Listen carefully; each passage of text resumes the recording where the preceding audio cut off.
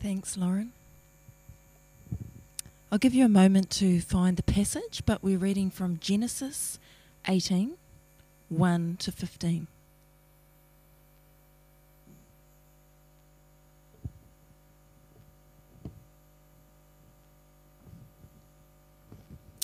The Lord appeared to Abraham near the great trees of Mamre while he was sitting at the entrance of his tent in the heat of the day. Abraham looked up and saw 3 men standing nearby. When he saw them, he hurried from the entrance to his tent to meet them and bowed low to the ground. He said, "If I have found favour in your eyes, my Lord, do not pass your servant by. Let a little water be brought, and then you may wash all your feet and rest under this tree. Let me get you something to eat, so you can be refreshed, and then go on your way, now that you've come to your servant." "Very well," they answered, "do as you say." So Abraham hurried into the tent to Sarah. "Quick," he said, "get 3 seahs of the finest flour and knead it and bake some bread." Then he ran to the herd and selected a choice tender calf and gave it to a servant who hurried to prepare it. He then brought some curds and milk and the calf that had been prepared and set those before them. While they ate, he stood them under a tree. "Where is your wife Sarah?"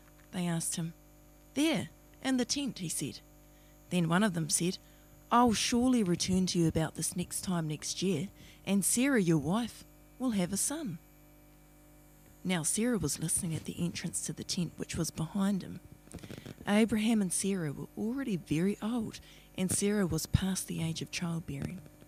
So Sarah laughed to herself as she thought, "After I'm worn out and my Lord is old, will I now have this pleasure?"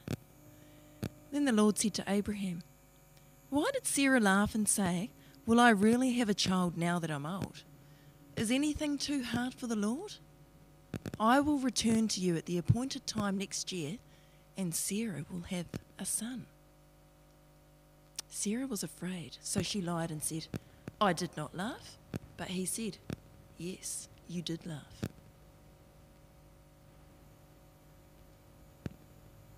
Well, let me add my welcome to that of Lauren's before. My name's Mal York. I'm the Senior Minister here, and it's a real privilege to look further at this passage with you.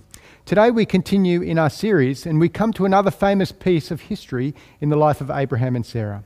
For those of you who have missed the last few weeks, we've been looking at the book of Genesis, and specifically Abraham, God's first disciple. We've been thinking through what we learn about following God, about following Jesus, from Abraham's life and the lessons that he learned. We've seen that God chose Abraham and called him to move out of his own land. God promised Abraham many descendants, blessing for him and his descendants, and through them the whole world would be blessed. Finally, the promise of a land for his descendants to live in. But Abraham and Sarah were getting on in age and still unable to have children of their very own. And so they tried to bring about the fulfillment of these promises in their own way. We saw that in order to create an heir, Sarah suggested Abraham sleep with her maidservant, Hagar. However, God said he would not. God said this would not be the child to whom your promises would be fulfilled, but rather a child would come from Abraham and Sarah's own flesh, despite their age and circumstances. In chapter 15, Abraham believed God, and it was credited to him as righteousness. God made a covenant with Abraham, and last week we saw that God told Abraham to respond to him by humbly walking before him. And as a sign of this covenant, Abraham was to circumcise himself and his household. Abraham responded in faith by doing so. At the age of 99 years old, with poor sight and no medical degree, in my opinion, a true sign of faithful obedience to God's commands. Well, today we continue in Genesis, and we'll see how God keeps his promises in his time, and that God is on the side of those who are righteous. In the passage, we'll see that God is bringing about his purposes. Abraham is challenged to continue to believe despite the way things look to him, and we too will be challenged to do the same. But we will never see this unless God reveals it to us through his word and by his Spirit. So let me lead us in prayer now as I ask God to speak to us clearly today. Let me pray. Heavenly Father, we thank you so much for your word. We thank you so much that we can gather together and look more at it. We pray that you'll speak to us by your Spirit. Help us to understand what your promises to us are and how, despite the circumstances around us, we can trust in them. We pray this in Jesus' name. Amen. Well, it would be helpful if you have that passage open that was just read out to us a few minutes ago, as I'll be referring to it throughout the talk. Well, the first aspect of this passage we see is that God is working out his purposes in his time. We see God keeping his promises despite what the situation looks like. Prior to this passage, we've seen that Abraham is an old man of 99 years, and so in verse 1 of the passage, we see him now sitting outside his tent, and we learn that the Lord appears to him there. He does so as three men approach him. We find out later that one of them is the Lord. Sarah, his wife, is about 10 years behind Abraham in age, but also is there, however, inside the tent that Abraham was sitting out in front of, and she's listening in. Now see there in verses 2 to 8 that the three men come up to Abraham, and Abraham shows them respect. He recognizes something about them and so runs around like a madman, getting food and drink and organizing things for them. It's strange for someone, isn't it, who commands a household of servants. Yet he obviously recognizes that the Lord is one of them, as otherwise he wouldn't have walked out to them, met them, and bowed down to them. But nevertheless, Abraham eats with them. And then they say the most amazing thing. Can you see it there in verse 10? Then one of them said, I will surely return to you about this time next year, and Sarah your wife will have a son. Can you imagine hearing this news? It almost seems unthinkable that this would happen. Abraham will be 100 years old in a year's time, and Sarah is well beyond the years of being able to have a child. All the circumstances surrounding them would indicate that this would not be possible. But here the Lord is saying that in a year's time, they will have a child. Could you imagine them in a parenting group fending off those questions? Are you sure you're not the great-great-grandparents? How can you say you're the parents of this child? What a strange journey it's been for Abraham. 24 years ago, Abraham was originally called by God to leave his land and told that God would bless him with many descendants. And since then, he's been waiting for this promise to be fulfilled. He would have been getting older and older and still no child. Sarah would have been aging, I'm sure very gracefully, but the doubts would have been kicking in. How is it even possible to have a child at our age?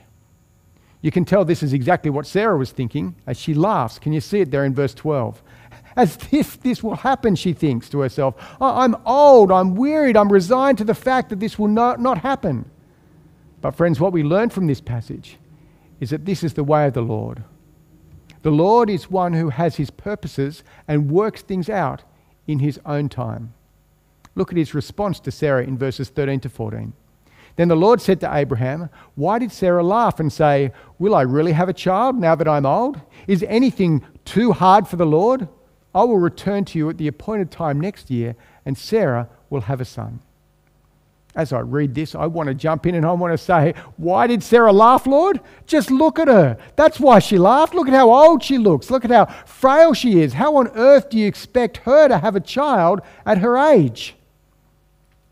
My parental step-grandfather died 16 years ago. He was 82 years old when he died. But just after he died, we were left with a few unexpected issues.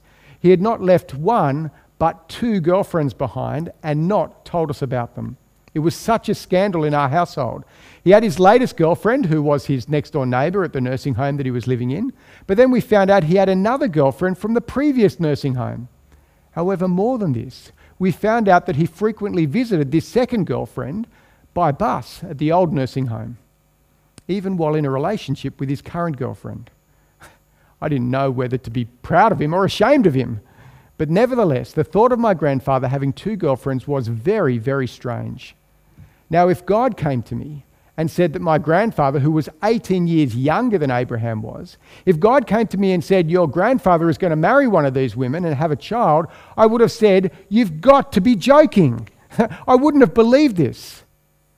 But you see the question in verse 14. See what it says? Is anything too hard for the Lord?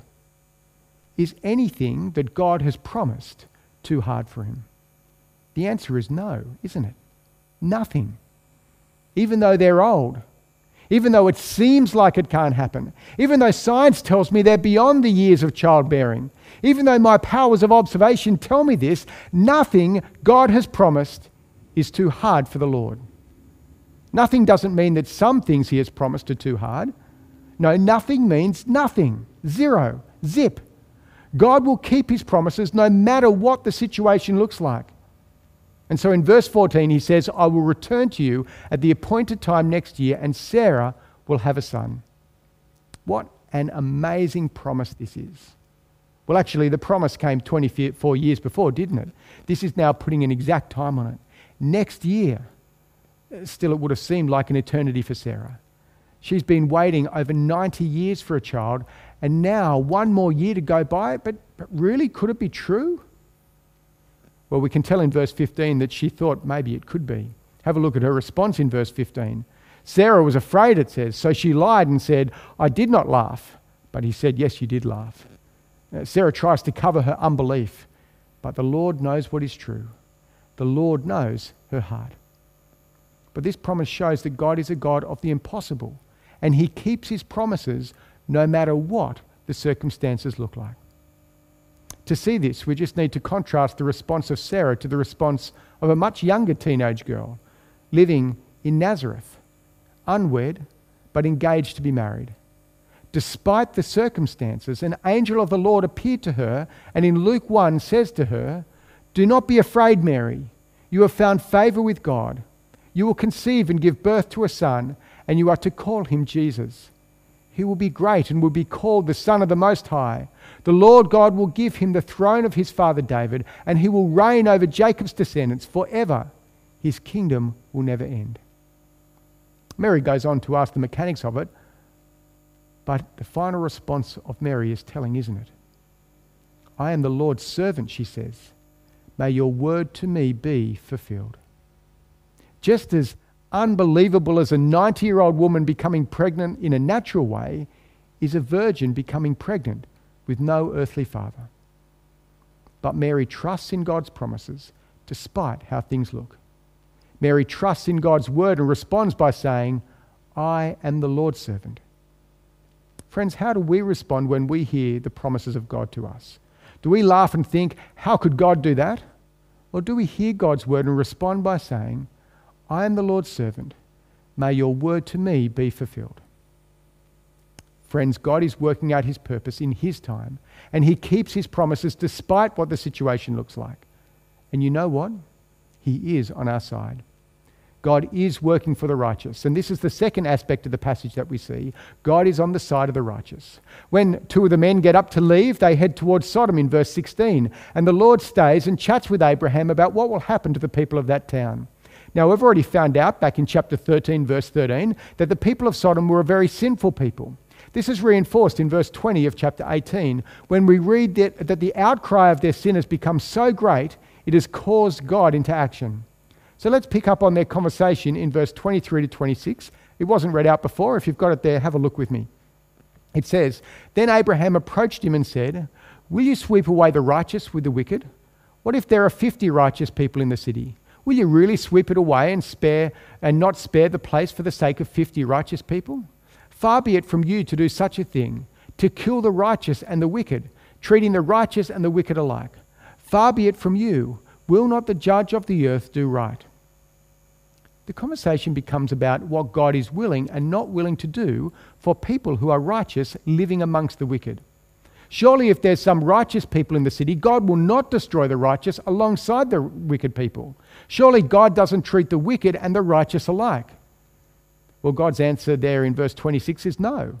No, he does not treat the righteous and the wicked the same, and will spare even the wickedest of people for the sake of a small amount of righteous people.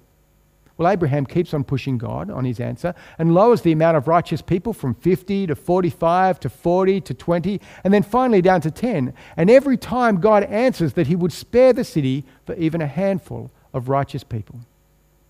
It's a really interesting discussion, isn't it, that we read between Abraham and God. It tells us much about God's actions towards the unrighteous and righteous people.